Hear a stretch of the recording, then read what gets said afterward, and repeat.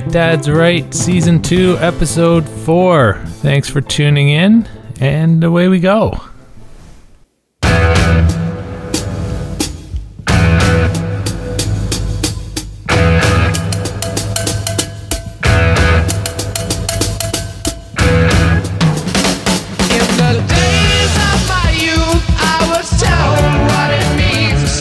Good times, bad times. Back to just the two of us for this week.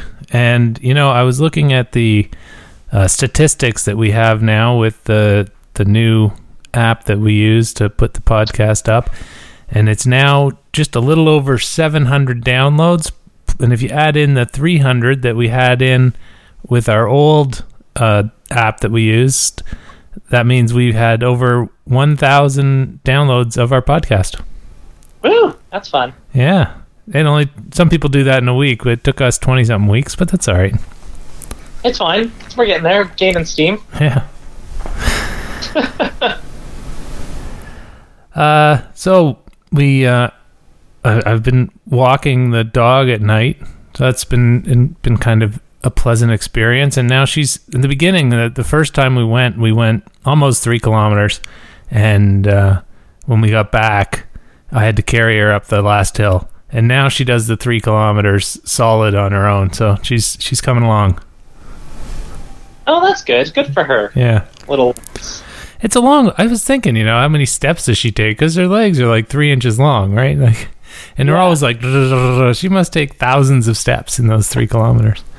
Should strap a Fitbit on her one day and see what it's like. Yeah. I see California passed a law allowing trans prisoners to be housed by gender identity, which I have in Good Times, but prisoners aren't necessarily the most understanding, and it could lead to some, it could lead to some bad times. Let's put it that way. Yeah, possibly. It's not, they aren't. People aren't in there because of their hospitality. Well, if you're like in a low security prison where not a lot of violent crimes, then you might be fine. Yeah, maybe. But is it every prison, or was it just the low security prisons?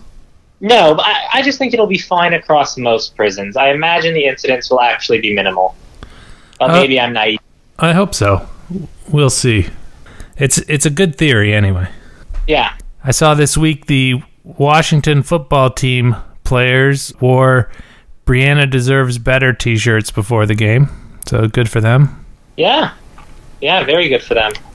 Can't come up with a name for their football team yet, but they got other things set up. One step at a time. Yeah.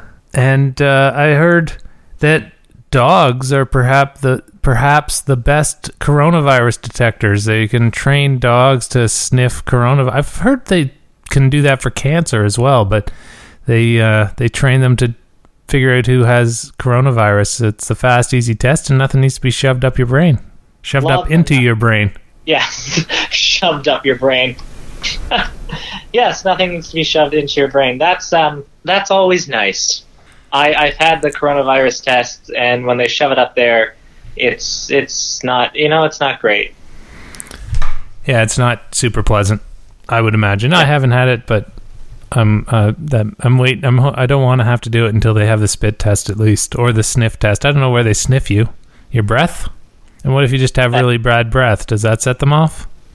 I hope not. I hope it's a little bit better than that, but who knows? I don't know. Can you train any dog? I don't think our dogs could do it. Yeah, no, I don't think so. I wonder if it's like a specific breed. I don't know. I don't know. Yeah, I'm not sure. Maybe I didn't read that much into it, but it'd also be cheap. Well, I guess. You got to feed that dog and walk it and pick up dog poo, but yeah, gross dog poo. You got good times?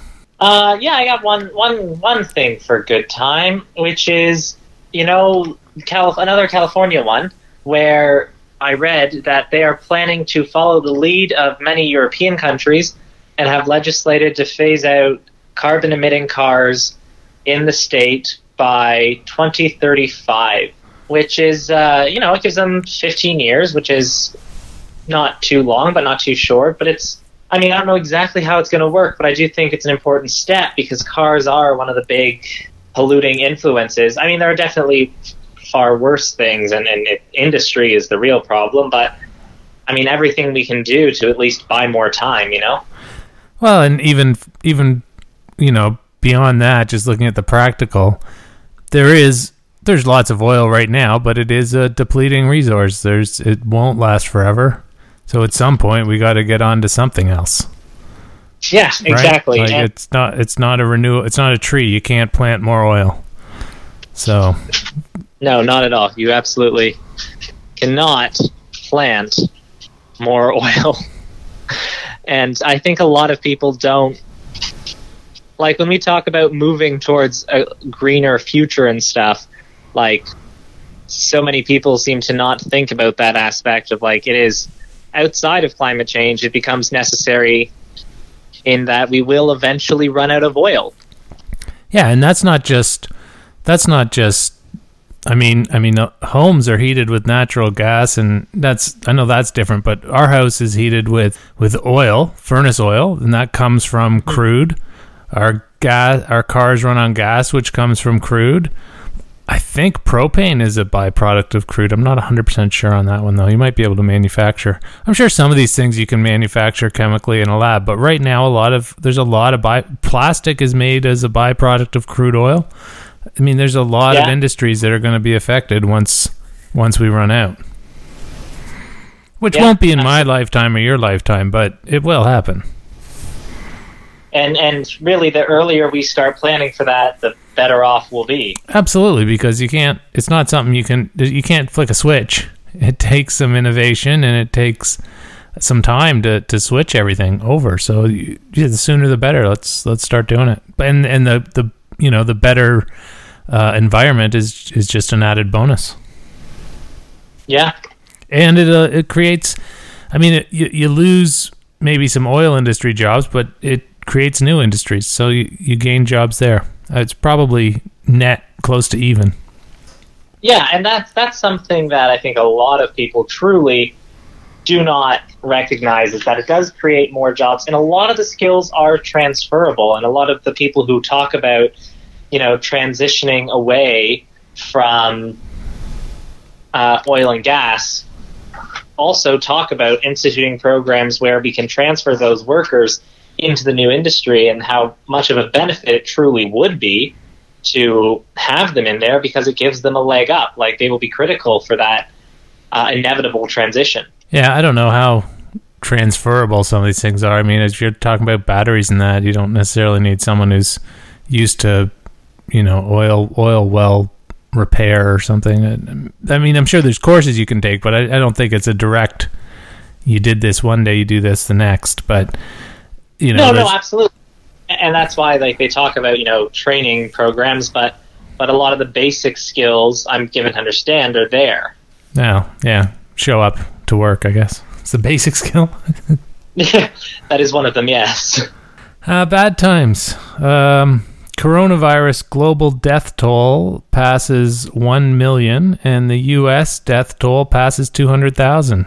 So that's starting to get up there. It is indeed. I think it's going to keep going up there until they get in a government that takes this seriously. Well, even that. Sorry.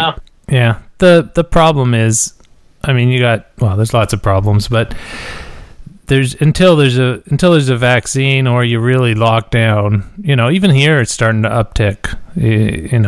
Oh yeah. So we still have to be vigilant. September is actually on pace to see the highest number of COVID infections since the pandemic began globally. Yeah, it's not doing well anywhere anymore, and I don't know exactly why, but well, I have an idea why. Because of things like this. In Florida, they are fully lifting restrictions for restaurants and bars. For COVID restrictions, gone. That's what's his name, Ron DeSantis, our good buddy from Florida. Ron DeSantis, yeah. He's an idiot. I don't know how else to put it at this point. Like, he keeps instituting policy around this.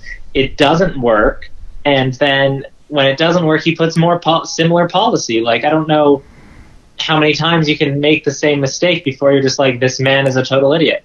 Yeah, well, he governor, so he got elected. Yeah, barely. Did he get more? Did he win the election with more votes, or is there some sort of weird thing where you don't need to like the presidency? He won the election with more votes, but it was a slim margin. Like there was a recount. It was so slim of a margin. All right. Well, that's another reason why you should get out and vote. Yeah, it's so important.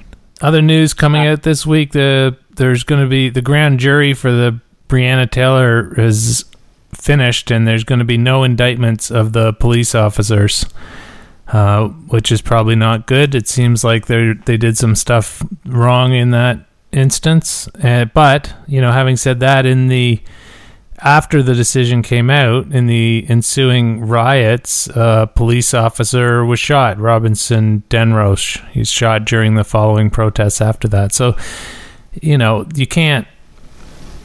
It's not the answer to start shooting the cops. Yeah, I heard, though, one of the cops said he was shot, but he actually shot himself. I don't know. This was two people together. I think they got shot. Maybe it's... I'm not sure. Yeah, I read that.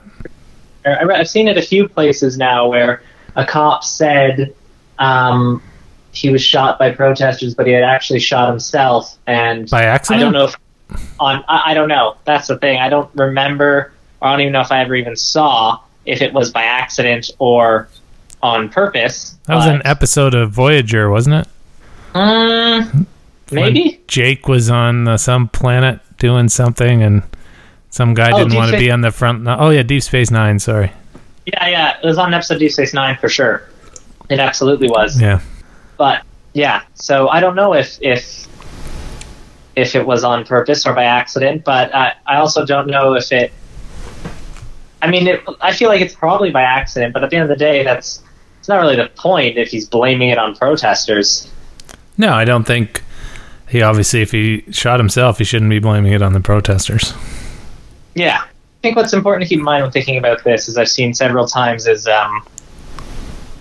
don't judge a protest by the worst protesters if you're not going to judge the police by their worst police. Did I say that right? I think so, yeah. Now, this is a different... I just Googled it. So it's Officer John Michael Goulet initially said he was shot in the leg by protesters, but he shot himself. But this is Officer Robinson Denroche. He was shot by protesters. Okay. Did it say if he shot himself by accident or on purpose? I don't know. I didn't read the whole article. My phone's dying, so... Yeah. And you're on it, so I don't want to use up the battery too much. Yeah, it looks like an accident. Okay, well, he'd probably have to be some sort of psychopath with a vengeance against the protesters to shoot himself. Yeah, because that's got to sting. Yeah, no, I'm sure it doesn't feel good.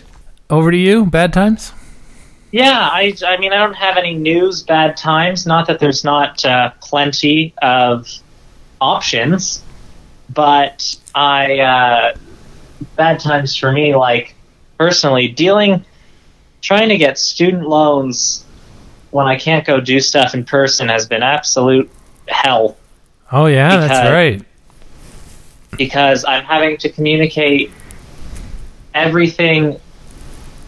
Normally, I'm communicating with the government of the Northwest Territories where I get my student loans. I communicate with them via email, and they tell me, send me these forms, and then you can get your loans. And I say, okay. And so I go in to the office, like the Student Connect office on campus. I say, I need these forms, and I need you to fill out this and give me my official transcript and all that. They hand me a package. I scan it and mail it to, and email it to the NWT, and it's, it's like, it takes a bit, there's some waiting, but it's relatively straightforward. Right. But because the Student Connect office on campus is closed completely, so everything has to be requested online. So all the forms and stuff, I've had to submit. I've had to order like my transcript and a whole bunch of those stuff through the mail. So I had to wait for those to arrive in the mail. They can't email it to you? Nope, they won't email it to me. I tried. I asked. I was like, I really need this. And they're like, sorry. So I had to wait for it to arrive in the mail. And then for the forms that I need them to fill out, I emailed them to them. And I thought, I'll save myself some time. I'll email it to them. And then they'll do their side. And then I'll get it back, write it, print it, email it off. Right. So I sent it off to them, and they said, you have to fill out your portion first. And that wasn't a big deal in the end, because then I just filled it out, sent it back to them, and they eventually got back to me. But they took a few days to get back to me on both ends, which delayed even more when I could finish my application. Yeah. And I don't understand why they couldn't have just done their part. Yeah, no, that doesn't make any sense. Why did I have to fill out my part first? It doesn't make any sense. Yeah. We're not doing ours till you do yours. Yeah, it makes no sense. It's so stupid. So I just finished getting all the stuff in 3-4 days ago. Yeah. Which means I'm not going to get the tuition money in time to pay tuition, but that's fine. I'll just pay it out of pocket and then save what they give me. Yeah. But what sucks is that I will probably miss my September expenses payment. Completely miss it? Yeah, I don't think they do back payments. I think if you're that late, they just don't give you the month. But surely if you explain in the email you send them that it's due to the COVID, they must send it to you. I mean, I sent them. If they don't, I might like call somebody. But I did explain in the email I sent, like, I'm sorry this is taking so long. Dealing with the university has been hell. Yeah. But we'll see. If they don't give it to me, I might try to squeeze it out of them. But I don't know. I'm thinking I might not get September. I would definitely call somebody. Like, they have to be a little bit flexible with COVID and understanding that things aren't running quite normally. And well, I hope so. I would expect they tend to be pretty good up in the NWT. They tend to treat people fairly well, so I would expect you would get it. It's not, it's not a normal year and you were lazy and didn't get it in. Yeah. So I would expect that you'll get it, but you'll have to keep us posted. Yeah. Well, we'll see. I will. Anyway, that's my bad time. And you said we were talking about Lauren was on last week, but they've moved the walks to every other week now rather than every week? Yeah, because every week was just a bit too much for people as they try to do everything in their lives. They couldn't commit that much time. And you know how busy especially the second years are, right? Yeah. Oh, yeah, no, everyone is definitely very busy. I mean, I feel very busy half the time. And how many classes do you actually have? 3? I do... I think I have 4 classes, and I have 1 class a day except Wednesday when I have 2 classes. Then you have to log into them at specific times, and it's a Zoom call or whatever sort of thing?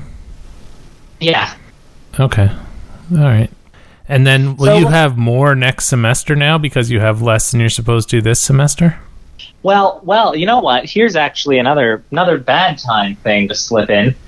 Yes, all extra classes were moved till next semester, and next semester was extended until June in the hopes that it would be in person. But university announced a few days ago that all of winter will be remote. All of winter will be remote? Yes, but you can apply for exceptions. So the chair will be applying for an exception for us. Will we get it? Who knows? But a lot of possibilities are being floated, including that for our final big shows that the past 3 years or 2 years have been building up to will be performed with no audience. Oh, wow, that sucks. So, I mean, everything's very up in the air right now, so we'll see how it actually goes. But my class is slowly losing all hope for anything good. Yeah, can't they just sneak the parents in and sit us? It's a big theater. We don't need to sit side by side. Well, it's actually not that big of a theater, but it's about 300 seats. But right, but there's 12 of you or 11 of you in the class. So if everybody had 2 parents or 4 parents, that's only 50 people that are coming. It's plenty of space in a 300-seat theater. Yeah, maybe, I don't know. We'll see. Parents don't have to come to every show. Like, whatever one you're in, we can go to that one, and then whatever one you have like the most major role in, and then other kids have a major role in the other one, they go to that one. So not everybody has to come to see each show. We won't go see each show. We're thousands of miles away. Yeah. But we'd like to see one. Yeah, well, we'll see. I'll definitely keep you updated on that as well. Yeah, well, your sister has no set class times, except for she has one class Wednesday 4 to 5:20, I think, and the rest is all asynchronous learning, which means it's all out there, and she just has to do one unit a week on each subject, but it's all on her own timeline, and she's doing well. I would suck at it, but she's doing well. That's good. What does she have in person, or not in person, but what does she have like at a specific time? It's like a TA class for one of the classes that the rest of it's asynchronous. It's one of her psych classes. I don't know which one. Crazy. Yeah. There's a kind of hush all over the world tonight. All over the world, you can hear the sound. All over the world. Moving on. Following up on the Alexei Navalny poisoning, if you remember, he's the opposition. I said that in quotes. It's not a video medium, so you can't tell, but the opposition leader in Russia, and he is a legitimate opposition leader as much as there is an opposition, is what I was trying to say. Yes. He is recovering in Germany from his poisoning, so that's good news. Glad to hear he's making a recovery. Don't know if he's going to go back to Russia. I probably wouldn't, but think I'd stay away or hire a food taster, I guess. I don't know. Yeah. He clearly loves... to be the quote-unquote official opposition to Vladimir Putin, you clearly have some sort of profound devotion and love for your country, so he might go back. Yeah, I guess he will probably die the next time. Yeah, probably. I doubt Putin would let him live twice. He'd be much more sure next time. Yeah. In Qatar Airways had to get $2 billion in state aid because of the COVID depression, and there's just nobody flying, right? They also had some bad. They invested in Air Italy or something, and that went bankrupt, so they lost all that money and a few other things that, along with the virus, it meant nobody was flying. So, $2 billion from the government. That is a lot of money. Yeah, well, Qatar has a lot of money. They do, but yeah, I don't know. Yeah, you're right. They have a lot of oil money, so maybe it's not all taxes. Maybe it's not quite the same here. Maybe it's just oil money, and they're like, here you go, keep flying, because I need to get places. Yeah, could be. There was a zookeeper in Spain who was injured after being attacked by a 200-kilogram gorilla. Left her with 2 broken arms and chest and head injuries. She said she was carrying out a routine cleaning and morning feeding tasks when the gorilla, I forgot to write down the gorilla's name, attacked her. They don't really know why. He's been there for 18 years and has been quite friendly to the staff. But something about her rubbed him the wrong way that morning. Maybe it's about being locked in a cage for 18 years kind of gets to you. Could have been. He was born there, though. He was born in captivity, so it was all he ever knew. Yeah, it's just not good for animals. I have a lot of mixed feelings about zoos. Yeah, same. Especially, I think that in some ways, like the real big zoos where they're sort of in their natural habitat, not in small penned-in areas, are important because they do a lot of preservation of endangered and species and whatnot. Yeah, they can't be hunted in a zoo, obviously. Yeah. Whereas if they weren't in a zoo, they may be hunted.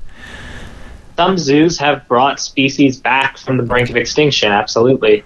But then there's other zoos that, you know, where animals are in cages that are way too small and not cleaned properly. Now, I think this was, you know, this was in, I think it was Madrid, so they're probably a decent zoo, I'm assuming, if it's in the capital of Spain and it's their zoo.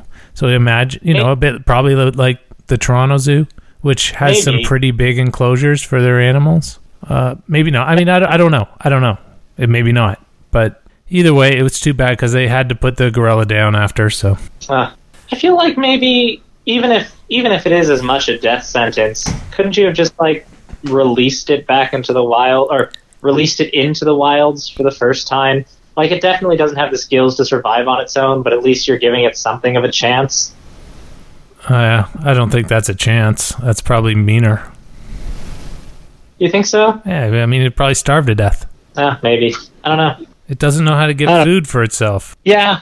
Well, I mean, at a certain point, you're just hungry, and you're like, all right, well, I'm going to eat something. Gorillas are one of the smarter animals. Yeah. But, you know, if you were dropped down and they'd be like putting you in the middle, you know, but you don't know what you can eat. What can eat you? Like, it's... But gorillas, animals have better, like, senses of smell and instincts and stuff. Yeah, maybe you could catch on with another band of gorillas. Yeah, I don't know. And they could teach them, like a reverse Tarzan. Yeah, exactly. I just generally think that zoos are too quick to put down animals for being animals. Yeah, well, that I wouldn't argue with that. Eventually, these are wild animals. If you're going to be in the cage and not have any sort of barrier between you and the animal, there's a chance it's going to attack you. Yeah, like, and you can't hold them to the same standards that you would hold a person. Yeah, it's not like, hey, Charles, what are you doing? Stop that. Yeah. No means no. Stop breaking my arms. Yeah, exactly. No, there's not a lot of reasoning. Yeah, so it's like, oh, this animal is acting like an animal. Time to kill it. Yeah, no, I would agree with that. It's us that's sort of taking over their space in a lot of places. Yeah, so they recently I was reading an article in the I think it was Cabin News, which is a radio station, but it's not a radio station, it's a web radio station, for lack of a better word, because I don't know what they're called when it's not a radio. A web streaming station, I guess. Sure. From Yellowknife. And I think they also have news articles up there, because I like to keep in touch of what's going on up there. And I guess a bear got into the camp at one of the mines up there. The bear got into the building, and they managed to sort of shoo it out the first time, but then it got in a second time, and they had to put it down. But because it could kill somebody, but again, it's an animal being an animal. You put a building there, he's going to be curious. Yeah, like why not trank him and put him 500 miles from the camp? Yeah, it's ridiculous. We are so quick. As soon as it's like a nuisance, then we will kill an animal, even though 90% of the time it's us going into their space. Although I gotta say, it surprised me a little bit, because there's that site that I know, they typically, like, if there is a bird if there's a bird crossing the road, they're not allowed. They'll stop production. They'll stop a truck if the truck's carrying ore from the pit to the main camp to the processing facility, and there's a bird or some sort of animal crossing the road. They're not allowed within, I don't know, 100 meters of it. They have to wait. They can't honk. They can't do anything. They have to wait for that bird to leave on its own before they can go again. And that's at a huge cost, right? You've stopped production on a mine to wait for this animal to cross the road at its own free will, like given its own time. You aren't allowed to shoo it or anything. So I'm a bit surprised, because they do normally go out of their way to try to save the wildlife and treat the wildlife with as much respect as possible. So I was a bit surprised that this happened there, but I don't know. Yeah. Anyway, moving on. In Belarus, we've talked about Belarus a couple times. 50th day of the protests there, and they had 100,000 people march on the capital. You know what the population of Belarus is? 103,000. There's 3,000 people that didn't go. No, I don't know. I don't know either, but they say that as soon as you get 3% of the population in protest, it is supposedly like that's all you need. That's all you need for what? For like protest to be successful, or for there to be revolution, or something like that. That's the number I've heard quoted quite a few times, like enough times for me to think, well, this is clearly some sort of thing. But I'm looking at 9 million. 10 million, basically. 9.5 mil, yeah. I don't think 100,000 is 3%. No, not quite yet. So it's like 1%. 100,000, if there was 10 million, it's 1%. So it's a little less than 1%. Yeah, it's a little more because there isn't 10 million people. There's 9.5. Oh, yes, a little more than 1%. But still, it's not nothing. That's good that it's gone on for 50 days. That's not nothing either in an authoritarian regime, Yeah, absolutely. Like it would be shocking to hear about 50 days of protest in North Korea or China or Russia. Yeah, for sure. No, you don't. Well, you don't hear it. It doesn't happen. Yeah, exactly. So that's not nothing, and maybe something will come of it. Who knows? It's not, not to belittle the struggles of the people of Belarus, but Belarus is not. It's not one of like the major dictators of the world, but if it's successful, one less dictator, one more democratic country is always a good thing. Yeah, it can take the place of the states. Yeah. And in COVID vaccine news, one of the vaccines needs some chemical that apparently can only be found in shark livers. So they may have to kill 500,000 sharks in order to get this ingredient for the COVID vaccine.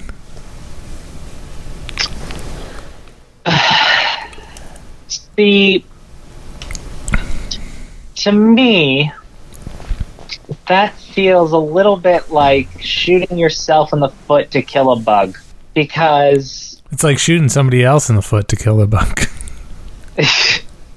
Well, yes, but also like one of the biggest problems coming out of the most immediate problem coming out of COVID is going to be like economic recession, but closely behind that is going to be like climate change and then ecological collapse. And I don't know if we want to. An ecological collapse is going to be like the worst thing that's ever happened to humanity. And I don't know if we want to help that along. And the second term of Trump might be up there too. Yes, but I don't know if we want to help like ecological collapse along for the sake of fixing coronavirus. If it's only one of the vaccines, like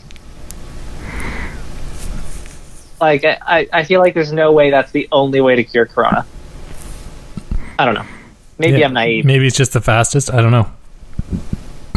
I just think there has to be a way, and if there's a better way, even if it's slower, it's worth it. Yeah, I mean, I don't know how many sharks. I mean, I don't think it's 500,000 great whites. Maybe it's like a shark that there's 10 million of them or 10 billion of them or something. I have no idea. 10 billion of any shark. Well, I don't know. Little ones? Little sharks? I don't know. I doubt that you get enough out of a tiny little shark's liver. Maybe, you're right. I don't know. I don't know how big a shark liver you need. It does feel like, isn't there another, like, can't you synthesize the chemical? Once you have it, can't we then just synthesize it? Is that too Star Trek? Don't we have the ability to do that? Not with a replicator, but like in a lab. Do we not have the ability to synthesize chemicals? You would think you would only need a little bit, like just a few. And then you can reproduce it in a lab. It won't be the exact same, but you can make it chemically, just like they grow diamonds, right? Like you can make stuff in a lab. Yeah, so hopefully, I don't know. Hopefully they don't have to kill 500,000 sharks. Yeah, it felt like a lot. Yeah. I'm trying to figure out what shark breed has the most in the world. Mm. And this just really goes to show how we view sharks, because everything is about the most shark-infected waters and the frequency of attacks. Yeah, well, Shark Week doesn't help their public image. Sharks are very misunderstood. Well, they should stop eating people. They don't really, though. But they do. No, there are so few shark attacks. Well, actually, I don't think they eat people. I think they kill them thinking it's another creature, and then they actually find them not so tasty. I mean, maybe they'd eat a human if they were starving, but I think they prefer seal. Yeah, but I think we're too bony for the most part. I mean, you could say that all around, but anyway, sharks don't attack people as much as people think they do. Sharks don't attack people. People attack people. Yeah. It depends. Obviously, in Canada, there's not a lot of shark attacks. Yeah. I'm not saying it's a top killer in the world, but it does happen. It's not like it never happens. It happens a few times a year. You hear about it, especially in Australia, in the waters off Australia. There's a number. Yeah, a bunch of animals just attack you sometimes. Gorillas in the zoo. Yeah. All right, welcome to TNT. Trudeau and Trump, and you know what? For me, this week, a lot of my Trudeau has nothing to do or little to do with Trudeau. So, That's but funny. it's Canadian politics, Yeah. so I put it in there. Sure, it all falls under him. Yeah, exactly. It's all he's the JT. face of politics right now. Yes, the bearded face. Mm-hmm. Starting off with, I think, the thing that has the most to do with Trudeau, the throne speech has happened now on the 23rd, and weren't sure if it was going to be supported or if we were going to have an October election, but it's looking like the NDP are going to support the throne speech after some negotiations and after the Liberals have agreed to extend some paid sick leave and keep, not CERB because they're transitioning to CERB, or away from CERB, but whatever it is that they're transitioning to. EI. But to keep it the same amount as CERB, Yeah. right? Yeah. Yeah. So They would.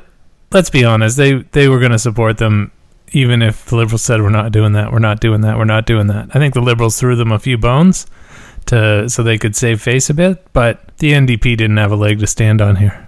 Yeah, no, possibly not. But still, I think they got some good things. Oh, absolutely. Yeah. So, but overall, I thought the throne speech was full of some promises that are exciting, and I can promise you will not be kept. Yeah, I mentioned it here as well. I said, Trudeau promises a greener, healthier, more compassionate and fairer Canada, supposed to help both families and businesses. It sounds like a great, great plan, but there was no details in the plan, and maybe that isn't this. Maybe the throne speech isn't the part for that. Maybe the budget is the actual place where you lay out the details. But it would have been nice. You don't need to be super specific, but it would have been nice to say how they plan on doing all this, given the current state of the economy. Yeah, and also, these are lines we've been hearing from Trudeau, and in fact, just Liberals in general, for years and decades. They constantly talk about big game, and then they never pull through. Yeah, well, it's a bit like, it's sort of the opposite of the Conservatives, right, who pander to the far right, but then, for the most part, don't govern to the far right, really. They're right, but they're not, like, extremist right, like, down the States, but so it's sort of the opposite of that from the Liberals. They sort of pander to the left, and then they both sort of lean into the center of their respective sides once they actually get some power to try to upset the fewest people. Yeah. Well, I would say that the Harper government and their majority government did not really lean into the center, but historically, like, when the progressive Conservatives got power and stuff, yeah, and definitely the Liberals always big talk, campaign to the left to keep the NDP from getting votes, and then just govern from the center or just center left. But yeah, so I don't know. I mean, we'll see. Maybe it will all happen. Who knows? Stranger things have happened. It's 2020. Yeah, exactly. So maybe just everything that was in the throne speech will happen, and it'll go down wonderfully, and COVID will disappear, and everyone will be happy. Who knows? Fingers crossed. Yeah. But moving away from the throne speech in Trudeau to one of our smaller parties, the Green Party is having their leadership election all week. All week? Yeah. Are they voting by stone tablet? No, you get emailed a ballot, and it's a ranked ballot. So you rank. I mean, it's very straightforward the way you're voting. You rank, the people from 1 to to 9. There are 8 candidates, but you're also allowed to vote none of the above. So you rank 1 to 9, and then you submit your ballot. What if none of the above wins? Then I imagine you go back into the campaign, or maybe you give it to the second place. I think if none of the above wins, you got to scrap all 8 candidates and find some new ones. Yeah, maybe. But I don't want to win. But anyway, voting is open all week. You have a week to submit your ballot. Oh, okay. And it's all online. Oh, that's good. So you're going to vote? Yeah, I did. I did vote. Okay. Did you vote none of the above? I put none of the above as 8. Oh, who did none of the above beat? A man named Dimitri Laskarius, I think his name is. Oh, yeah. And to be honest, I like his policies more than most of the candidates, but he has a anti-Semitic past. So when it comes to policy, I'd actually rate him above a lot of the people who I put above none of the above. But my tolerance for anti-Semitism is 0, so he's under none of the above. Right. But otherwise, I believe when you come to a ranked choice ballot in ranking everybody. So even some people who I really hope don't win, I ranked above none of the above. Right. But, you could have ranked them below none of the above if none of the above was an option. I could have, but I didn't want to do that. I wanted to give everybody, I don't know, maybe nothing. But I voted. I don't think the person I voted for on number 1 is going to win, but she might come second or third. Right. I think the person who I put as 4th is going to win. Who's that? And even though... Sorry? Who was that? Oh, his name is David Murner. Okay. And even though I put him as 4th, I actually wouldn't be too upset with him winning, because my top 4 candidates, I like them all pretty well. That's good. Yeah, so I'm not too worried about it. One of the people running, a woman named Dr. Courtney Howard, is from the Northwest Territories. Oh, wow. Where'd you rank her? I think I put her 5th, maybe 6th. Wow. I thought she ran kind of a lackluster campaign, and when voting in the Green Party election, one of the things I sort of had to consider by necessity is this somebody who has the charisma and power to elevate this party? Yeah. Like, you can elect a leader of the Liberal Party and he can be kind of meh and end up being prime minister, like this one, because it's the Liberal Party, it's already on the forefront, it's already considered a possible government. They don't need to work at, hopefully we get 5 seats this time, right? Yeah. So I think right now in the Greens you need a powerhouse leader, and I just didn't think it was her. Even though I thought some of her ideas were fine, I just didn't think she could do it. So... Well, it'll be interesting. Hopefully someone can sort of pick up the mantle from Elizabeth May. Like I said, they were the party that I liked the most when we lived in the NWT, because they were the only party that wanted to put a nuclear reactor up there for power, which I thought made a lot of sense. Yeah, and they're actually pretty torn on nuclear power right now. It's a bit of a policy debate, but I'm generally pro, so they just have to change their name. They're never going to win as the Green Party. Yeah, well, we'll see if it happens. But speaking of them winning, or at least gaining seats, I recently learned about a very small but growing movement called the One-Time Alliance for Democratic Reform, which is another organization that needs to change its name, because that is not short, snappy. It's a lot of big words, and it's going to lose people on the name. OTADR? Yeah, OTADR. But what it is, and it's getting attention from some of the Green Party leadership candidates and some from NDP riding associations, but it basically proposes that for one election, the NDP and the Green cooperate and, only run the best chance candidate in each riding, either be an NDP or a Green. So no Greens. Well, that's not necessarily true. No, 3 Greens. Yeah. Yeah. But anyway, in doing that, they hope to force a minority parliament where they together hold the balance of power, and with that, force through electoral reform into a proportional representation system. And then after that... The problem is the only people that helps are the people that don't have the power to do it. It hurts the Liberals. It hurts the Conservatives. Yeah, but even in the minority, they won't do it. They won't do it. Why would they? They'll just have another election. They don't care. Yeah. They got tons of money. I don't think that the Conservatives would ever do it, but the fact of it is 84% of registered Liberals support proportional representation, and even some Liberal MPs do. So I think in a minority situation, if you pressured with a Liberal minority, if you pressured them enough, it could happen. It might help the Liberals a little bit. I mean, it would help them in Alberta, Saskatchewan, Manitoba, you know? Yeah, and it might not hurt them that much in Ontario and Quebec.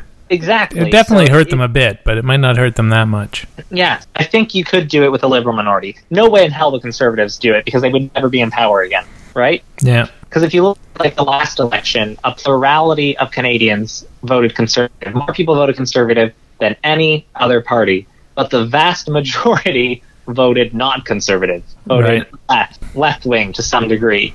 So we'll see if that happens. Even if it happens, I'd be shocked. I just don't think the appetite's there. It needs to be more grassroots. It can't come from a political party. It needs to come from the people.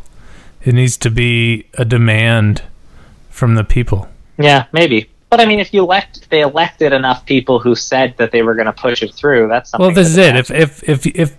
If the Greens or the NDPs can actually make this an issue, and their other ideas are not awful, and they can make this an issue, and they can run on this issue alone, and they can actually form a government, then it might happen. And it's probably the NDPs. It's probably not the Green. Yeah, or a coalition. Or they might be able to form a government if they did something like that and make some sort of NDP Green government coalition. Yeah, it's just not. The Green's just irrelevant. Like, what are you talking? Like 3-4 seats? I mean, unless NDPs are just missing a majority by 3 seats, you know. Well, I mean, they had. First of all, that's not unheard of. That's exactly what's happening in the BC provincial legislature right now. Yeah, it's not unheard of, but it would be fortunate. I mean, in the last elections, the Greens had a shot at 12 seats. They fell far short of that, but they did have a shot at 12 seats. And 12 seats might be all you need. I mean, right now, the Liberals are only short about 20. Yeah, but they don't have... I mean, they didn't get 12. They had a shot at 12. Then we get 3. No, absolutely. That's what I'm saying. If the NDP pulled out of those 12, then the Greens might get those 12. Did any of those 12 go NDP? A lot of them did, yeah. And a lot of them some of them went NDP, some of them went Liberal. Right, so then if they went NDP, then the Greens should pull out. Why would the NDP pull out if it's them if they won it? Yeah, that's true. I think most of them went Liberal, to be honest with you, unless it was in BC. You know, okay, so maybe they get 10. Again, that might be enough. Yeah, I don't know. We'll see what the new leader can do. I don't think that their party's in a position to break through on the next election anyway. I think we're a few elections away from them being relevant, and that's only if this leader is dynamic and good, and they come up with some good policies. And hopefully that happens, but we'll see. But I think, you know, if we want to do that, and I'm all for it, I think it would also encourage more people to vote, because your vote then really tends to matter more. I think it's just only good things. Governments need to work better together, because really it would be very difficult to get an absolute majority. You need coalitions in that sort of situation. I think it only leads to good results if you can do it.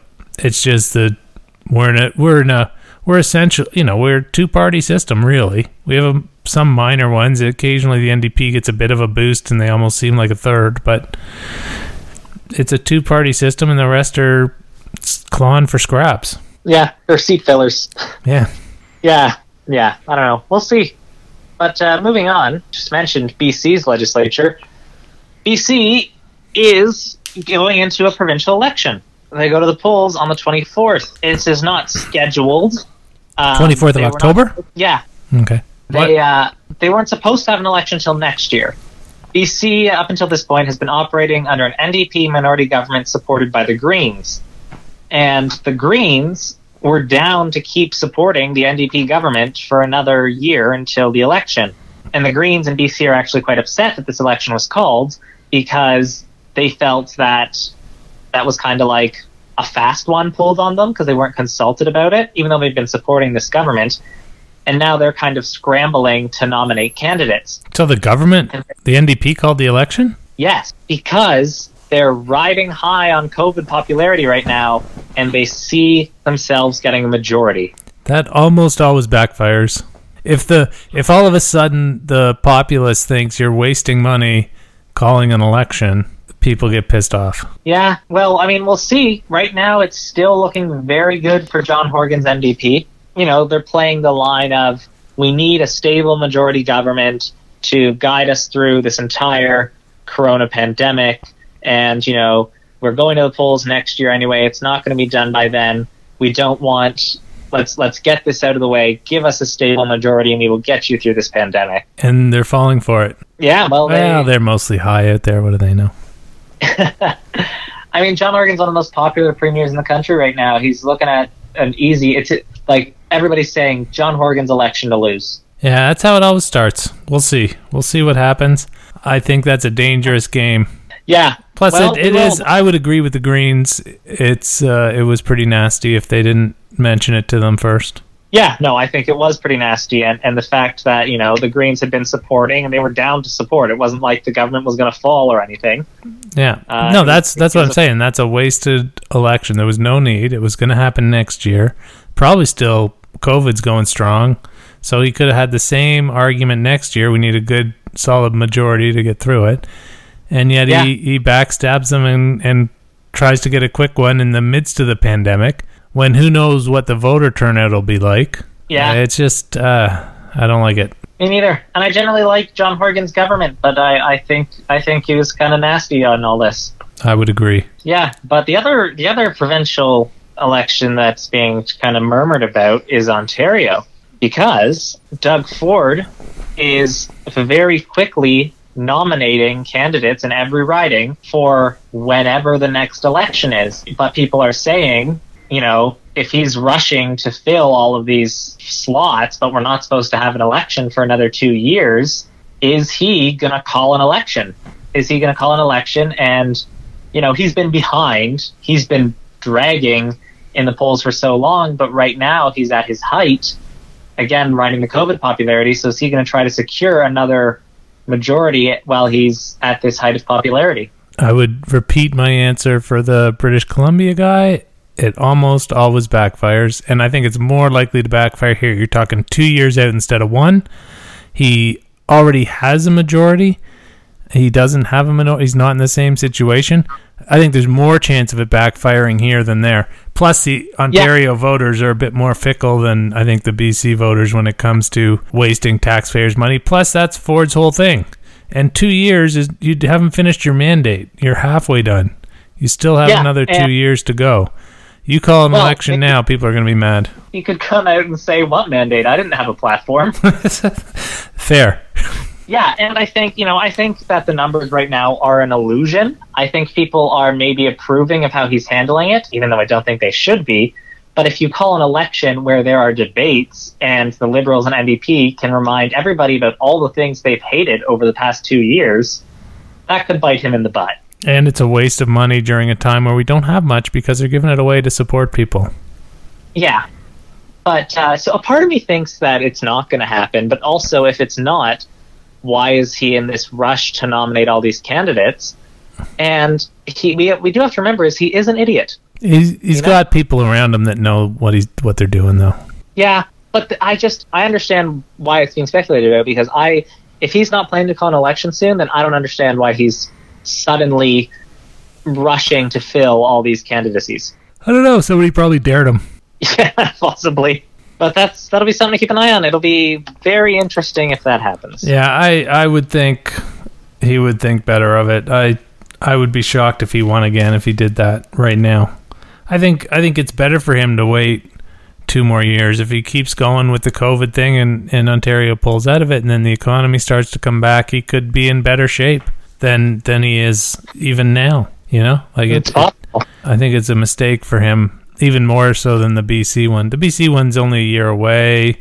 It's a bit of a snap election, not really a time for anybody else to prepare. It was a dirty move, but this would just be dumb, I think. Yeah. But what do I know?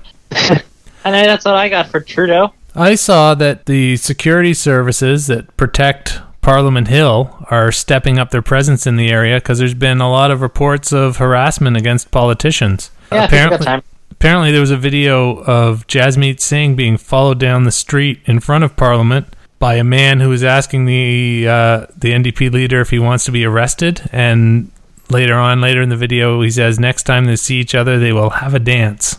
Yeah, I saw that. Now, you wonder if that's harassing a politician or someone who's just bigoted. But either way, probably right to step up some security there. That shouldn't be happening. And it's a bit disappointing. Like, I never thought of, Canadians in that way. Like politicians are just people doing, for the most part, I do believe they're just doing what they consider to be the best for the country, for the province. You know what I mean? They're just, whatever their beliefs are, that's what they're trying to do. They think their way will work. I don't think there's many politicians, except for one notable exception slightly south of us, that go in there and think about enriching themselves. Or, I mean, everybody gets paid for their work, but it's not, I think they're trying to do what they believe will work for the country. Now, you may disagree with that, you may agree with that, but that's what they're doing. And then to harass them to the sense that you're at their place of work bugging them. I mean, it's one thing in question period, you're allowed to, but when he's walking down the street, leave the guy alone. Yeah, I mean, I think it is definitely bigoted. It would not have happened if he was a white man. Well, I mean, you just don't know. No, I mean, you can say likely, but you don't know that. He's not the only one being harassed. There's an uptick in harassments of everyone, all the politicians there. So it's probably not just. I mean, I don't know. I didn't look into it. That was just the only one I saw. But I would imagine it's everyone. Like I think it's a bit contagious from the States, where all of a sudden there's this great divide down the middle of the country, and people feel like they can, rather than have a discussion where they talk about the issues and disagree and over a beer or a glass of wine, and they're still friends at the end. It's just an argument. It's just shouting and yelling, and it's starting to come up here. And yeah, I don't think it used to be that way. At least not here. No, I think a lot of, when it came to discourse, I agree. I don't think it used to be that way. It's hilarious. You can look up on YouTube the very first recorded and broadcast session of Parliament. Right. And Pierre Trudeau was Prime Minister and Joe Clark was Leader of the Opposition. Oh, one of the Prime Ministers did get a pie shoved in his face. I think that was Chrétien, but anyway, sorry, I digress. Go ahead. And it's so funny, I find, because they stand up and they're reading off of pieces of paper and they're like being so nice to each other, and it's just they're so painfully aware that they're on camera, and you can see how desperately they're trying to behave. And they're trying to be so cordial, and it's interesting how it's digressed from that. Like these two men who thought, I'm on camera, the nation can very easily see me, everybody, so I have to behave. And now it's like, everybody can see me, so I need to act it up and blow this up so that everyone is much more scared than they need to be and will vote for me. Yeah, well, that's just society in general. It's just changed. So, you know what I mean? Like, society has changed from the 1950s to the 2020s. It's not the same anymore. For better or for worse. Some things better, some things, well, probably mostly better. But, you know what I mean? Like, if they were acting like that, it was acting. Yeah. Whereas now now they just know it's acting, and they'll ham it up even more. But it's just a different form of acting. They act the way they think the population wants to see them act. Yeah. You know, it's something I've always objected to. If you go to the gallery at question period at the Ledge or Parliament Hill or whatever, you have to sit there in silence. And I definitely think that everybody should be quiet. Like, I don't even think parliamentarians should be heckling when, the Prime Minister or the Premier or something is trying to answer a question, because don't ask a question and then don't let them answer it, or rather don't let them avoid answering it. But I think that, after the answer, sure, I think people should be allowed to react. And technically, you're an elected official. I pay taxes, I pay your salary, I cast a vote, you work for me. I should be allowed to boo you. Absolutely. If I want to. Yeah, no, you can boo a hockey player. Why can't you boo a politician? Yeah, if once you're done talking, once you have spewed your nonsense, and I think it's bad, I should be able to let you know that I think it's bad, because you're, technically my employee, and I think you should be able to boo at certain times from the gallery when you're a citizen. They're gonna have like a like a Jimmy Fallon applause light or something, like a boo or cheer. It's okay to boo or cheer now. Exactly. Like, just got 30 seconds to voice your opinions on any issue. Yeah. I think it's ridiculous that you're not allowed to react. Yeah, no, I would agree with that. There's why even allow a gallery if they have to sit there and be quiet with their hands on their knees? Yeah, exactly. All right, over to Trump. I see he now, this week, has nominated Judge Amy Coney Barrett to the Supreme Court, and they are trying hard to get her in before the election. Yeah. Biden is trying to get Senate Republicans to wait, trying to get them to see the hypocrisy, but it doesn't look like... I just don't think they care. They just don't care. It seems Trump has the votes. Romney looks like he'll vote to confirm, and even though a large percentage, the majority of the American people want him to wait till after the election, but I don't think Mitch McConnell doesn't care about the election. He doesn't care if Trump loses the election. Getting that sixth judge in the Supreme Court's way more important. They will throw Trump under the bus to get that sixth judge on the Supreme Court, because that is now a generation of laws that are going to change. She's young. She's like 40-something. Yeah, she is. It's a shame. And she's noted for being against Obamacare. Yeah, it's almost criminal, and I saw something today that this is a woman who walked through every single door Ruth Bader Ginsburg opened to her so that she can close it behind her on everybody else. I mean, maybe. I don't know that she'll. I don't know that she'll vote away. I mean, she probably will vote away a lot of some women's rights, but maybe not. I don't know. I don't know how she'll vote. I know she's anti-Obamacare, and I'm sure she's conservative, or they wouldn't be appointing her. Oh yeah, she's definitely anti-abortion, and it's horrible. I saw that the only other time that there's been a vacancy this close to a presidential election was before Abraham Lincoln, when Abraham Lincoln was running for re-election, and he decided to wait until after the election to nominate somebody. And I think that's very interesting because of how often Trump compares himself to Lincoln. Yeah, and just Republicans in general constantly go on, we are the party of Lincoln, They harp on that, and they've been harping on that for 150 years, or however long since Lincoln was president. But then, they won't follow his precedent because it's not convenient for them.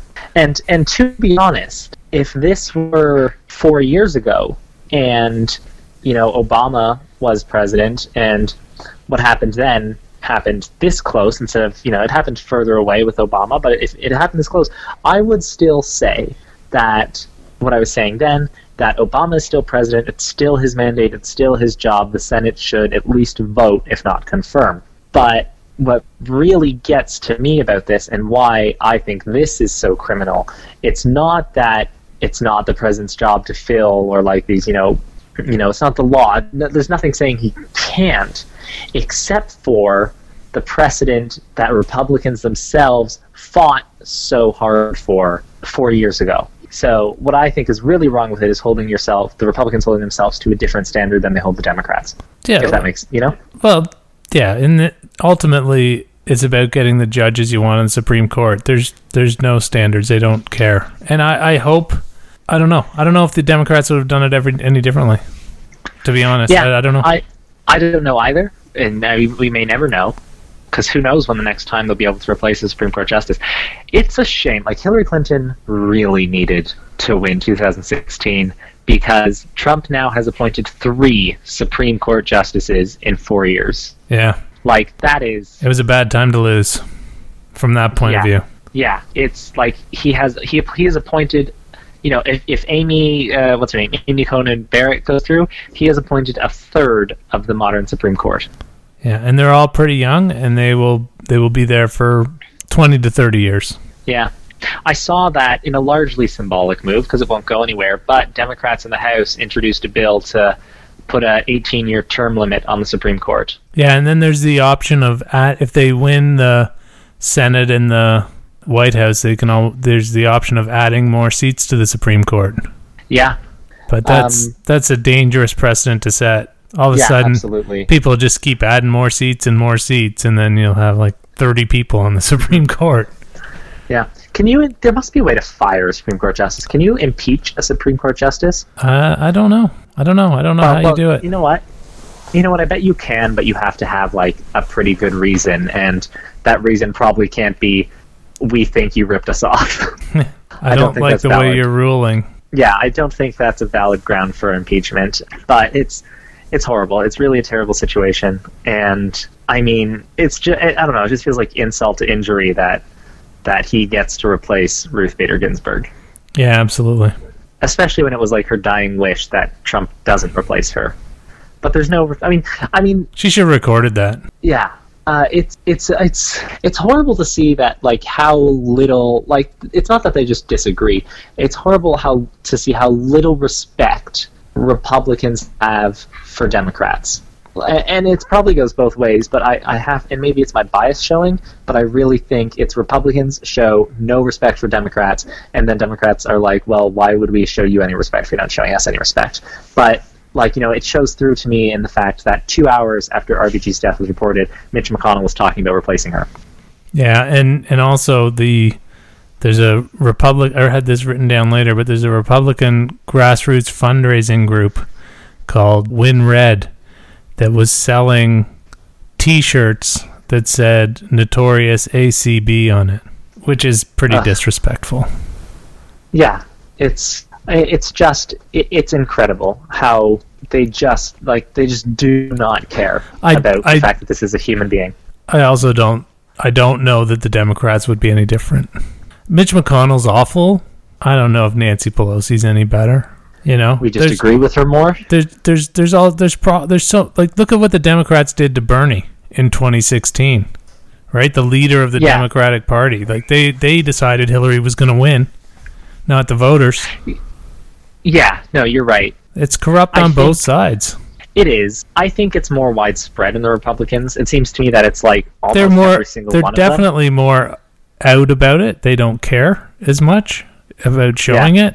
There doesn't seem to be any shame there, but I don't know that that's better or worse. I mean, at least you know what you have. Yeah.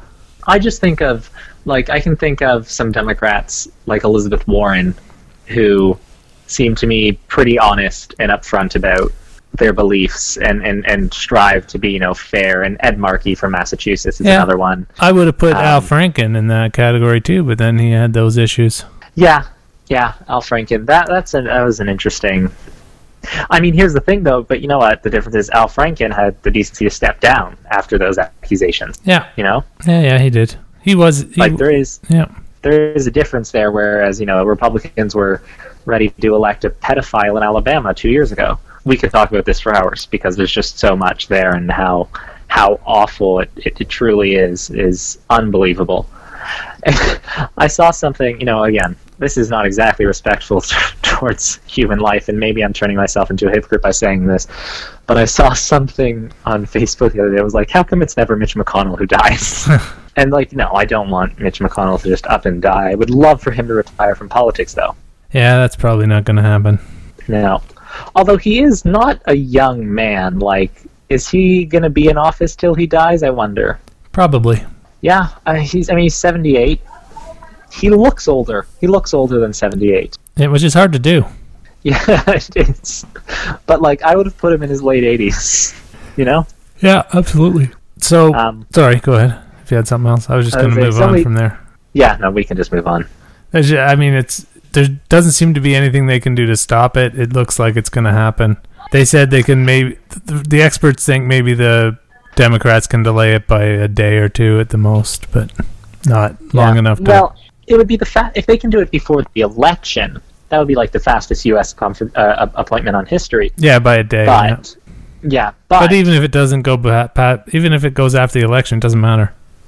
Yeah, because they have till January until they're out of power, assuming they lose. Yeah. So, we'll see. Mitch McConnell served 37 days in the U.S. military. Ooh, 37 more than Trump. Yeah, that's true. Well, how do you only serve 37 days? I'm just looking at a Wikipedia page, but it said in brackets, medical separation. Of what? His spine? Yeah, that must have been it. They were like, "Oh, we can't let you in. You need a spine to be in the military." Yeah. Sorry. Still more legitimate reason than Trump's. Yeah. Well, foot spurs are a thing.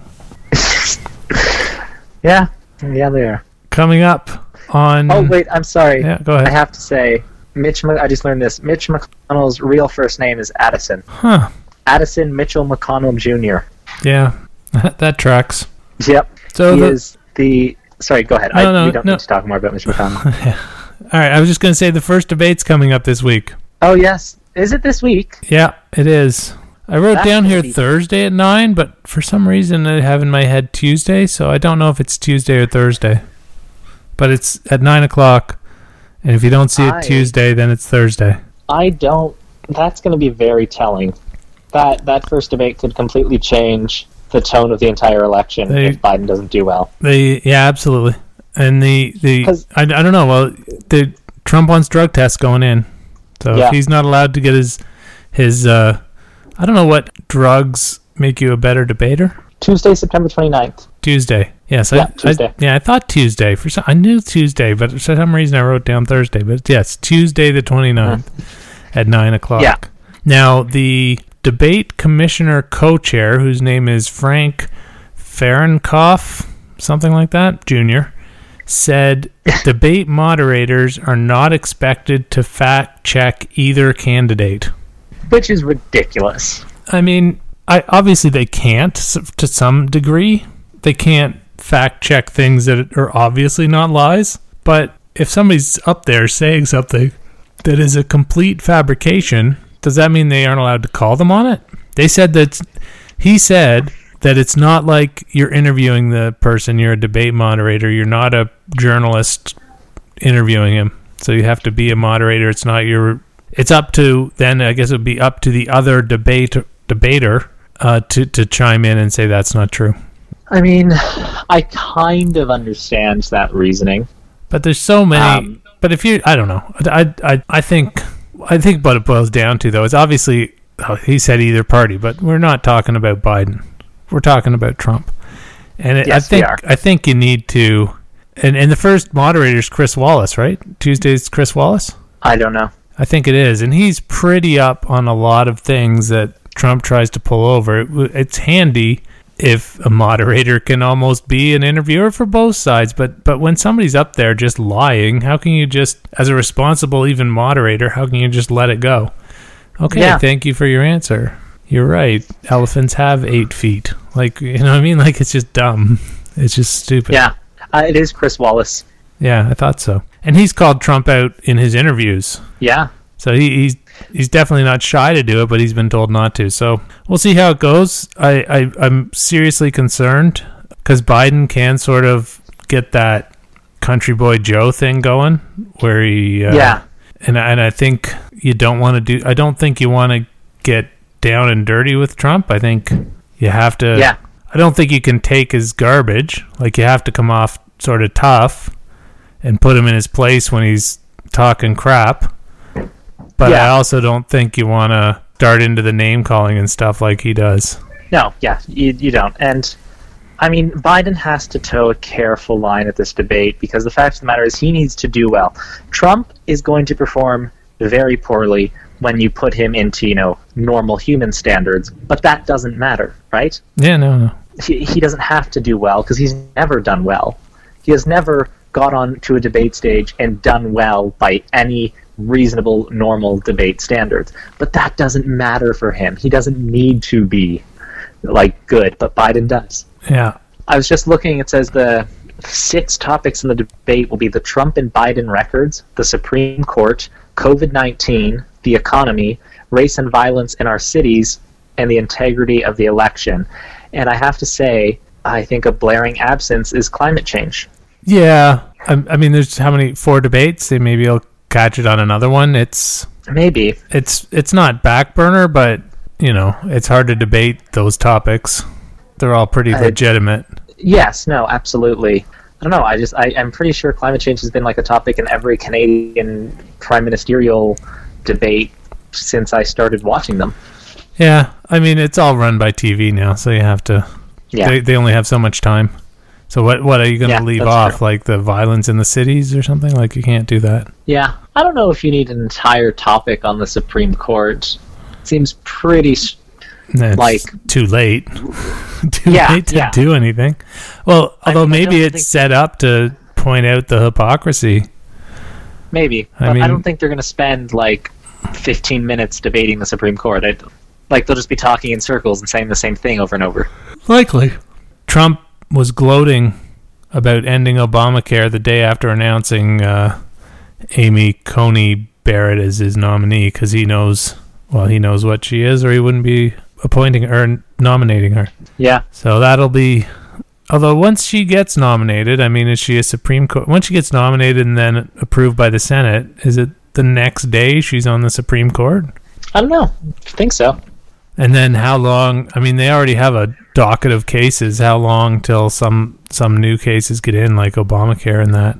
And then if Yeah. that's brought to the Supreme Court by the government, if it's a change in government before January, can Yeah, you we'll withdraw see. the case? I mean, I have no idea how it works, but just Me neither. curious. I mean, it might just need to be brought by a Republican state. You know, yeah, maybe. Yeah, that's true. it's Yeah, it'll be just like the abortion laws are generally like a state, not the country. Yeah.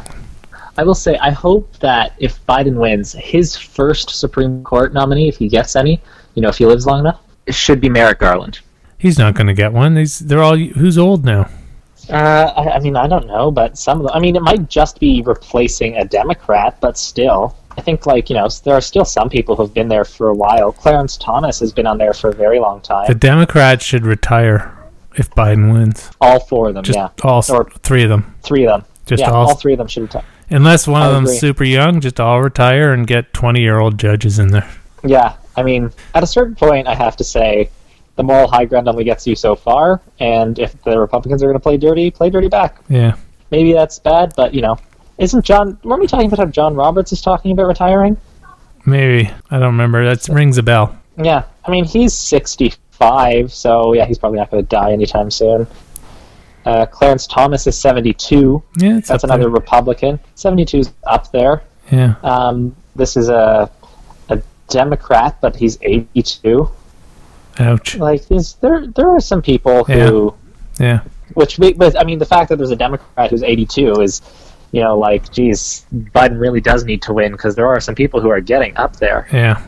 I see Prince Harry and Meghan apparently weighed in on the election, although what they said was reject hate speech, misinformation, and online negativity in the most important election of our lifetime.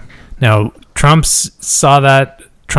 team saw that as a swipe at him, and people are saying they've weighed in on the election.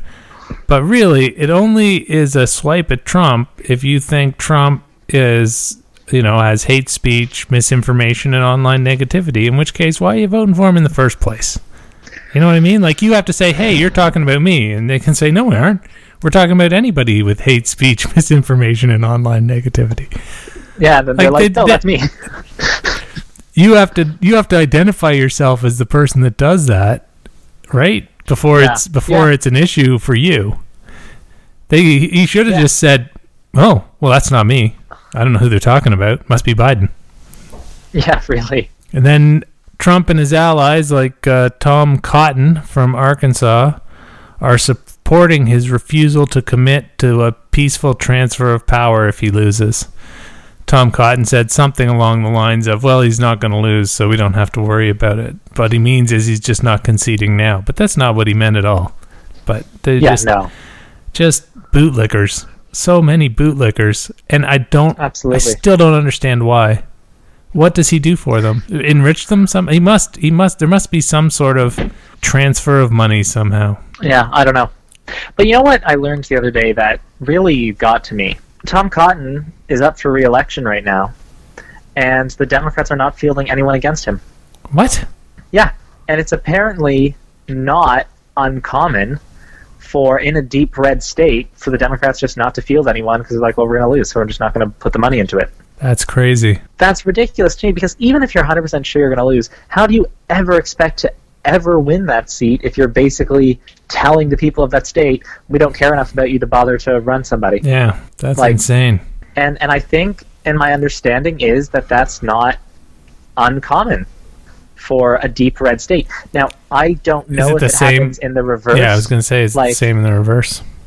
I don't know if Republicans don't run a candidate in New York, but I'm pretty sure they do, you know? Yeah. No, I don't understand how much, I understand maybe running a smaller campaign, but this guy's such a target. Like, he's such he's just such a bootlicker. It just seems to be, although if the voters don't care, I don't know. I get it. I get the frustration, but I think you still got to fight the good fight. Yeah, absolutely. There is, I think you need to always be running somebody in every state, and even if you're going to lose, keep pushing your ideals, keep talking about what you believe in, and hope that one day you bring people around. Yeah. And in an interesting sort of bit of Trump news, Trump is on board for building a $22 billion railroad between Alaska and Alberta. So you'll be able to hop on a train there in Edmonton and pop up to Nome. Yeah, I saw that. Dawson's Creek. This is not a project I'd ever heard of until this moment. It can't be easy. There's some rough terrain up there. Yeah. But you know what? If the U.S. is going to pay for the entire thing, and depending on the environmental assessment impact, then I'm not opposed. Is it? I'm not sure I get why. How many Albertans are sitting there going, man, if I only had an easier way to get to Alaska? I imagine it's more about Alaskans wanting to come down to the U.S. easier. Yeah, maybe. There just doesn't seem to be that many of them. When you get to Alberta, you don't have a car. You rent a car, it's hard to go across the border. It doesn't make it that much easier. Unless it's a train that's going to carry their cars. This is a car on the train. Which it may be. The channel does. So maybe it's something like that. I don't know. Yeah, the question is it worth $22 billion? It's worth $22 billion American dollars. If they want to pay for it, knock yourself out. Because it'll give Canadians jobs. I'm all for it. But I just don't understand why you'd spend 22. How many people live in Alaska? 7. Yeah, and they all want to take the train to Alberta? They can't all leave at once. Don't leave the state empty. The Russians might walk in. 731,000. Okay, I was just going to look it up, but you did. 731,000 live in Alaska. Yeah, more people live in Hawaii than Alaska. Well, that seems obvious. Probably all the people who were born in Alaska and were like, screw this, I'm going to Hawaii. Out. That's something. I don't understand why it's been $22 billion. Hey, listen, go for it. It's better than the wall. It's a better idea than the wall. So go for it. Trump, I'm behind you on this one. Build that railroad. Start that chant. Build that train.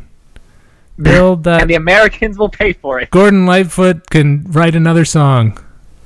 He has the Canadian Railroad Trilogy. This can be the Albertan Railroad Trilogy. Yeah, there we go. Yeah, so this is, I believe, coming out today, I think it was. Maybe it was yesterday, but I'm pretty sure it was just a few hours ago. Yeah, no, I just saw this too, yeah. Yeah, New York Times was reporting that Trump hasn't paid federal income tax in 10 of the past 15 years. And in some of those years that he did pay, it was as little as $750. But, you fill out your taxes, and if that's what it comes to, that's what it comes to. I guess. I guess that's more of a problem with the American tax system than Donald Trump. But still, 10 of the past 15 years, it's a lot of years to get away with not paying any taxes. Especially if he's the billionaire that he claims to be. Yeah, there's just no way that he didn't owe anything. No, I don't think Amazon ended up paying tax last year either. So it's not unheard of for the extremely rich to be able to dodge taxes more and more easily than the middle class and below. Yeah, no, absolutely. But I just think there must be something fishy there if Trump was hiding his tax returns so jealously. I think I have no doubt there's something fishy there. I think it's more likely he doesn't have any money is what he's hiding. Oh, yeah. But I do think that, I'm not trying to say there isn't anything fishy there, but I think that just because he hasn't paid taxes in 10 of the last 15 years doesn't mean, it's not necessarily mean anything nefarious is going on, just that fact alone. I'm sure there is, but right now what they have reported, it's news, I guess, but it doesn't mean anything. Yeah, I guess that's true. Well, I mean, I think what it means is that the Americans need a tax overhaul. Oh yeah, but that's not new. No, it's not. It's just reinforcing what we already knew. Yeah. And then this is not really news, but just sort of like interesting tidbit. There is a site called 270 to Win that does like American election predictions, and it allows you to put like it's like an interactive map, and you can change what states go into who and all that, and then it'll do predictions and stuff. So I put into the little algorithm thing, and I was telling you this earlier, Dad, but for the sake of viewers, listeners, whatever. Yeah. I put in every state that Biden is pretty much guaranteed. All the strong blue states, like the Californias and the Washingtons and the New Yorks and the Illinois and like those types of states, right?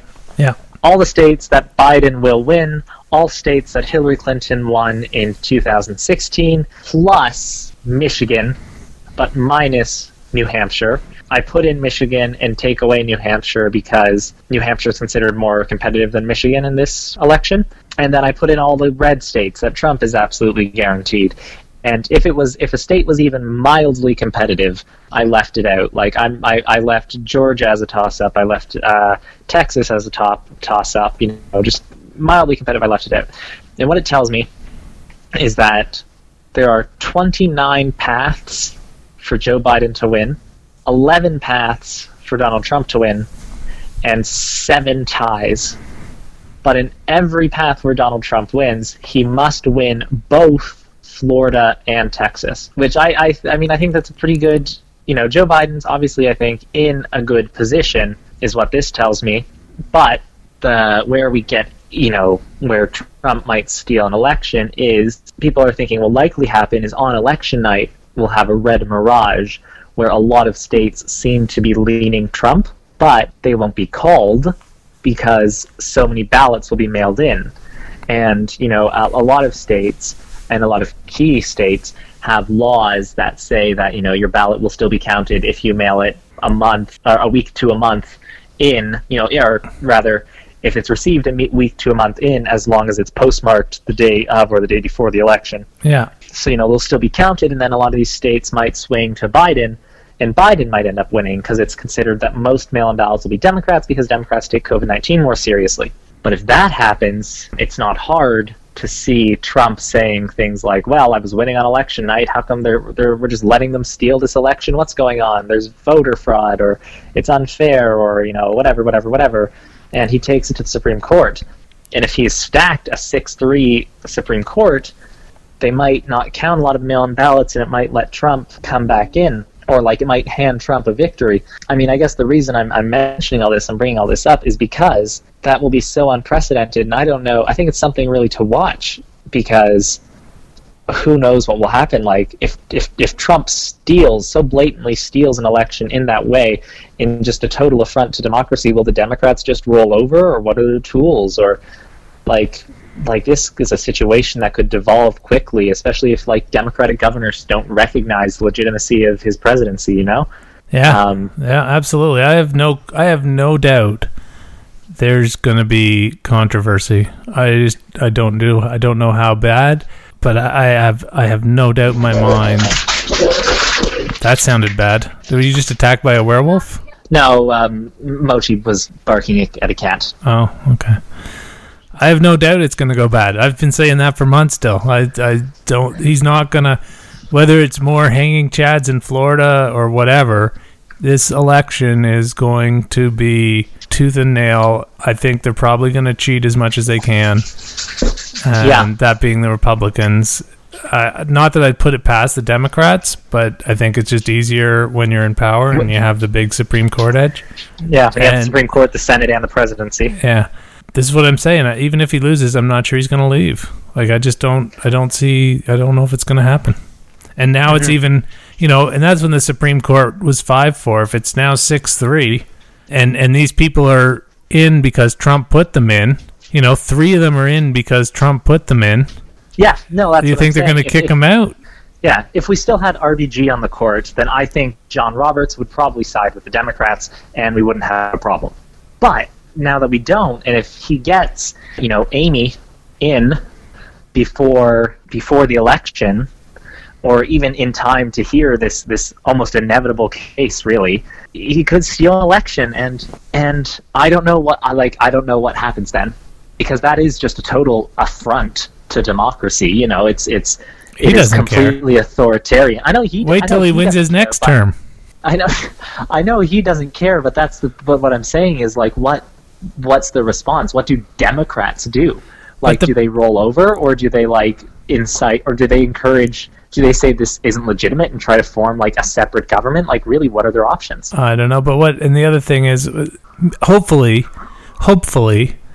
it's not close. Hopefully, the American people vote in big numbers and it's not close. But if it's, 50.5% to 49.5% or whatever it was, or 52 to 48, whatever it was last time, I mean, you can't even really sort of rise up against that. Half the population wants it that way.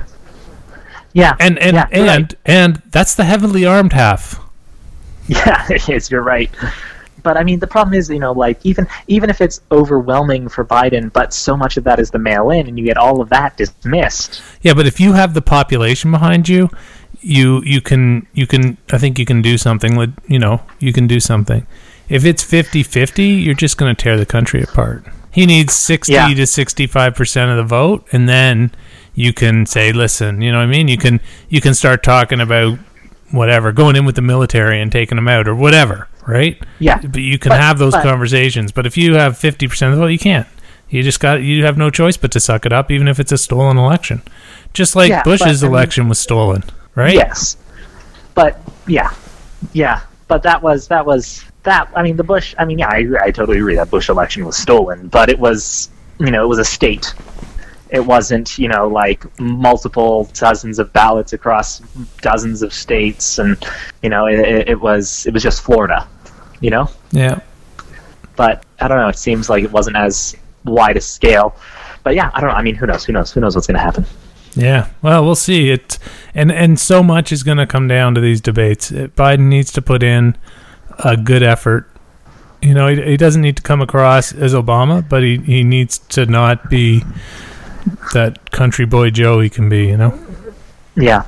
I'm most excited, though, for the Kamala Harris-Mike Pence debate. That's going to be phenomenal. Oh, that'll be a joke, actually. It'll be, I mean, she'll crush him.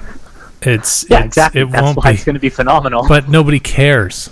People don't vote for the vice president. I don't know. I think the Trump campaign got a bit of a boost when Mike Pence wipes the floor with Tim Kaine. I don't know. I just don't. I don't think people. The vice president. No, people don't vote for the vice president. But when I say that, I'm just talking about my own personal enjoyment. Oh, okay. Yeah, it should be enjoyable. Yeah, she should wipe the floor with him. Yeah, absolutely. Just crush him like a bug.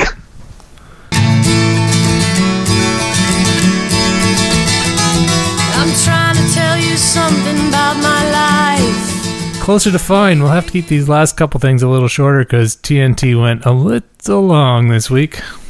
Just a little, just a tad. It's a exciting time in politics, both countries, because you got the Anyway, I'm not going back there. Yeah. I didn't write much down this week. I just have one thing. The New Zealand Prime Minister Jacinda Ardern looks like she's on. Sorry? Jacinda Ardern. Okay, whatever. Those New Zealand people, they don't know how to pronounce anything. Anyway, it looks like she's en route to a victory again, and that's good because I think, she seems to be a good leader, good head on her shoulders, and and just in general from what we've seen down there. Again, as far as COVID goes, I think you're pretty much set up to do well, but other things as well.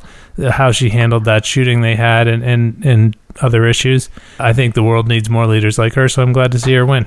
Oh yeah, absolutely. I think she's the best world leader there is right now. Like the best. I mean, she's not head of state, the Queen's head of state, but the best government leader there is right now. I love her. I love her. I'm so excited for her to be reelected, and it should be better because right now she's in a coalition government with the New Zealand First Party, which is a crazy party. I'm actually surprised they're willing to work with Labour, but they're pretty they're very populist, and they kind of defy right-left, but I think they're kind of holding the Jacinda Ardern's government back a bit, and they're looking at losing a lot of seats, and Jacinda Ardern's party is looking at gaining a lot of seats. So I don't think she'll get a majority because they have proportional representation, but she should get enough seats to maybe just work with the Green Party, and then they'll have a great government. Right. That's all I got. So, best of luck to her. Yeah, best of luck to her.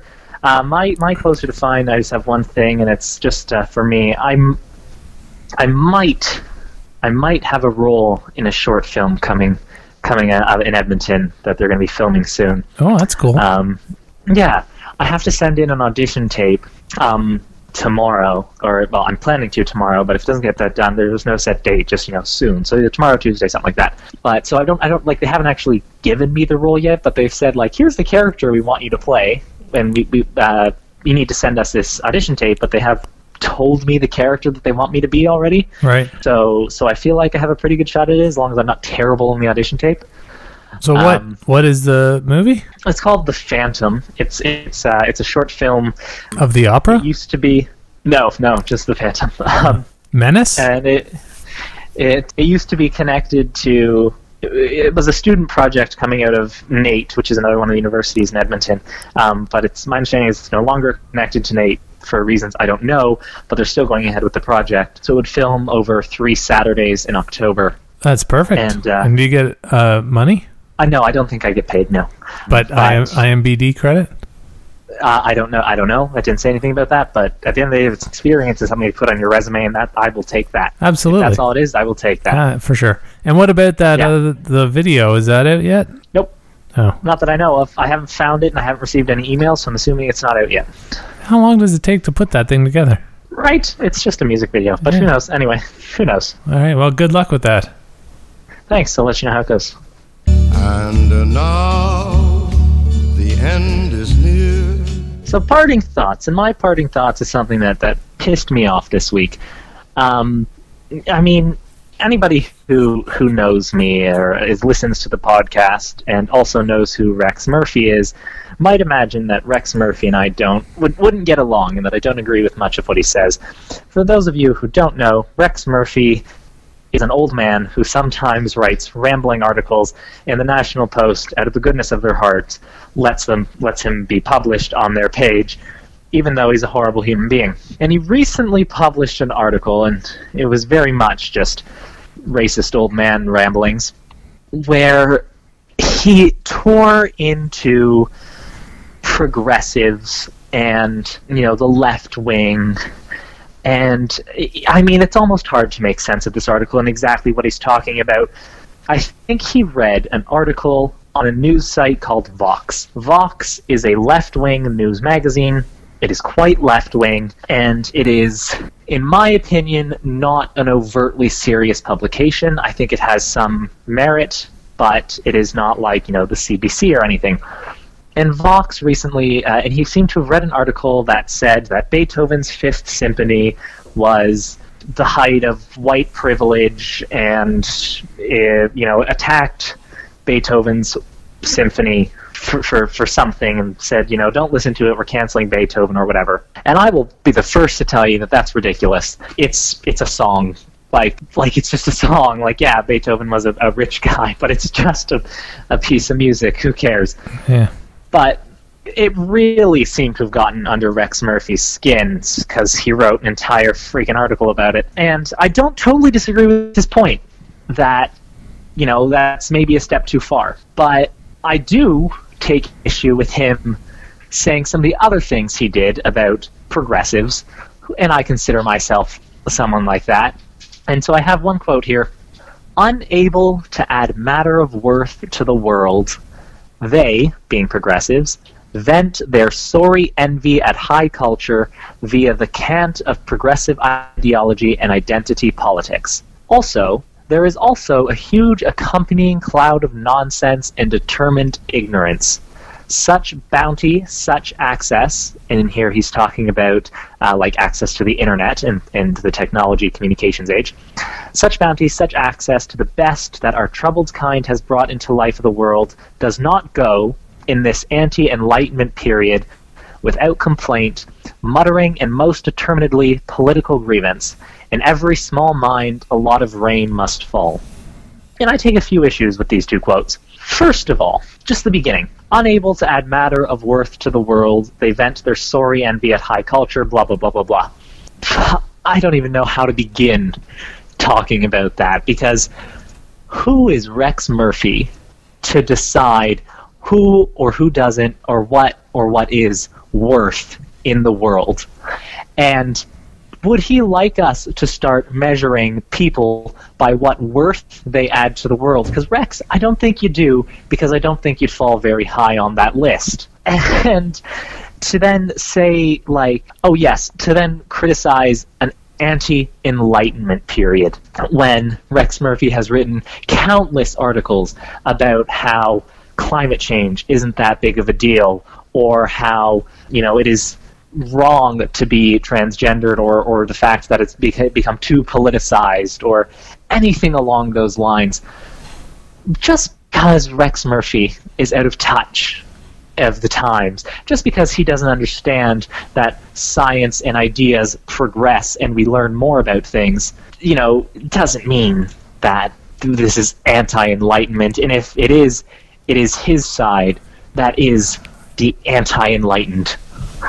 And so just the fact that they're still letting this man write articles, and he's allowed to publish things like this on one of the biggest journalistic publications in the country, I think it's a problem, because people listen to this, and everyone has the right to express their opinion, and Rex Murphy sometimes puts together a logical argument. But when you have something like this that is just hateful rambling, it's dangerous, it's ridiculous, and it just really got under my skin.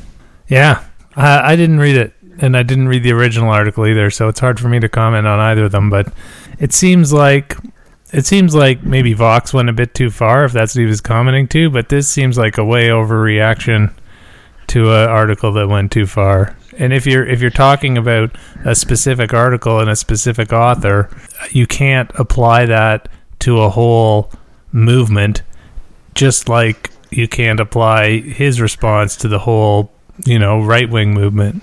It's just an author. It's one person's opinion. And the same with the Vox article. I don't see the leap there that he seems to be making. Yeah, I agree. And I would say that Vox published this article. That doesn't mean that everyone who works at Vox or everyone who reads Vox will buy into that. And Rex Murphy wrote this article, and that doesn't mean everyone at the National Post believes that, or everyone who reads the National Post will believe that. But Rex Murphy didn't seem to realize that. I don't think he seemed to realize that he is almost doing the exact same thing that Vox article does, just on the flip side. Yeah, absolutely. But what I will say is a critical difference is that Vox is a niche, small, comparatively small publication, and the National Post is one of the biggest publications in the country.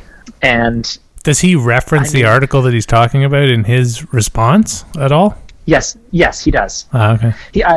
He briefly, I think, like, when I was going through it, maybe I was just too angry to properly process, but to me it seemed like a very brief mention about this article before he goes on about how nobody appreciates high culture anymore, and all these worthless progressives who don't matter to society because they're useless and have no ideas of their own. So they're trying to tear it down just because they can't appreciate it. I'd like to understand his definition of high culture. Yeah. It really comes off as somebody at the height of privilege preaching about why his privilege is so important. And he's like, everyone should appreciate privilege, but not everybody has it. And it in itself, the article in itself, becomes so disconnected with this idea of what Vox was criticizing, which was Beethoven's Fifth Symphony. Why just the Fifth? Sorry? Why just the Fifth Symphony? I don't know. Are you criticizing Beethoven or not? Like, are you criticizing Beethoven, or are you just criticizing one of his symphonies? I don't know. I didn't read the Vox article. I don't read many Vox articles. I do know of them, and I do follow them, but I don't read many Vox articles because I don't put too much weight. Despite being on the left wing, I don't put too much weight in Vox because I find that a lot of things they publish is kind of like, might be just like extraordinarily biased. Mm-hmm. But Rex Murphy just takes this small thing, blows it way up, and goes totally off track. Like, it's not even a direct response to the article. It's taking the article and blowing it into everything, you know? Maybe Beethoven's Fifth is his favorite piece of music. Maybe. But, you know, Rex Murphy, he writes things that really piss me off, but this one really got under my skin because it was just so... I mean, it wasn't an argument, it was attack. And it was an attack on a broad group of people. And the thing that really aggravated me was when he was saying that, you know, unable to add anything of worth to society. Well, who are you to decide that, Rex? Yeah. Anyway, that's my 2 bits. Mine are a little bit lighter. I don't know if I told you this story, but did I tell you the story of going to pick up Madeline's orientation week box? Yes, you did. On there? On the podcast? Yes. Oh, okay. Yes, on this podcast. 2 weeks ago, I think. Yeah, because that's when it happened. So, then you've heard the story of the coupon. Yes. So the coupon finally came into its validation period. So we went up there Friday, and we got some U of G swag. So you need to pull up your bootstraps and get some U of A swag when you come back to match it. That's what Mom told me, but I don't have a coupon, and that stuff's expensive. It is. It's really expensive. Even at 25% off, it's pricey. They must be on sale now. I mean, it's COVID. It must be a COVID sale. Maybe the store isn't even open. Yeah, that could be. Anyway, so that was nice. She got a couple of notebooks and working hard at school, and now with the official Guelph stuff. Yeah, and also that's good. The Jays clinched a playoff spot a couple days ago, and after their loss today, it's determined they'll play Tampa Bay Rays in the first round. So good luck to them. I think a lot of their hopes are right. It's a 3-game series. Baseball is normally, well, it was always growing up. There was just one team that made you won the American League, you won the National League, and you went to the American League East-West, National League East-West. The 2 winners would play. The winners would go to the World Series. Done. And then they realized they were missing out on a lot of money, so they expanded the playoffs and allowed a few more teams in. But it's still just a couple of rounds. And then they added the wild card teams that have a 1-game play-in. But this year's different because of COVID. So they had 8 teams from each division going in. And pre-COVID, the Jays didn't have a shot at making the playoffs, but with COVID, they managed to squeak in the second wild card spot, and they're playing the first place team, which will be tough, but they played them tough all year. So they have one ace pitcher, Ryu, who will be pitching game 1. So if they can win that game, then they only have to win one of the next 2 to move on, and that would be exciting. Haven't seen the Jays in the playoffs in a while, so looking forward to that. Yeah. You know, I very rarely check in with baseball, but whenever I do, I feel like maybe 75% of the time the Jays are playing the Rays. This year especially a lot because it was a really condensed cycle, so you played a lot of the interdivision stuff. They had a lot of games in your own division. Yeah, so they hadn't actually played the Rays in a while. They played a lot of them early in the season. They had a lot of games against them early in the season. But anyway, it should be. It's going to come down to that game 1. Then if they lose game 1, they're finished because he was their best pitcher. But if they win game 1, then you just need to get lucky in one other game. So good luck to them. I'd like to see them move along. You know, a little bit of fun. Yeah, absolutely. Anyway, that wraps up week 4, episode 4, season 2. A very long episode. Thanks for listening, and we'll talk at you next week. And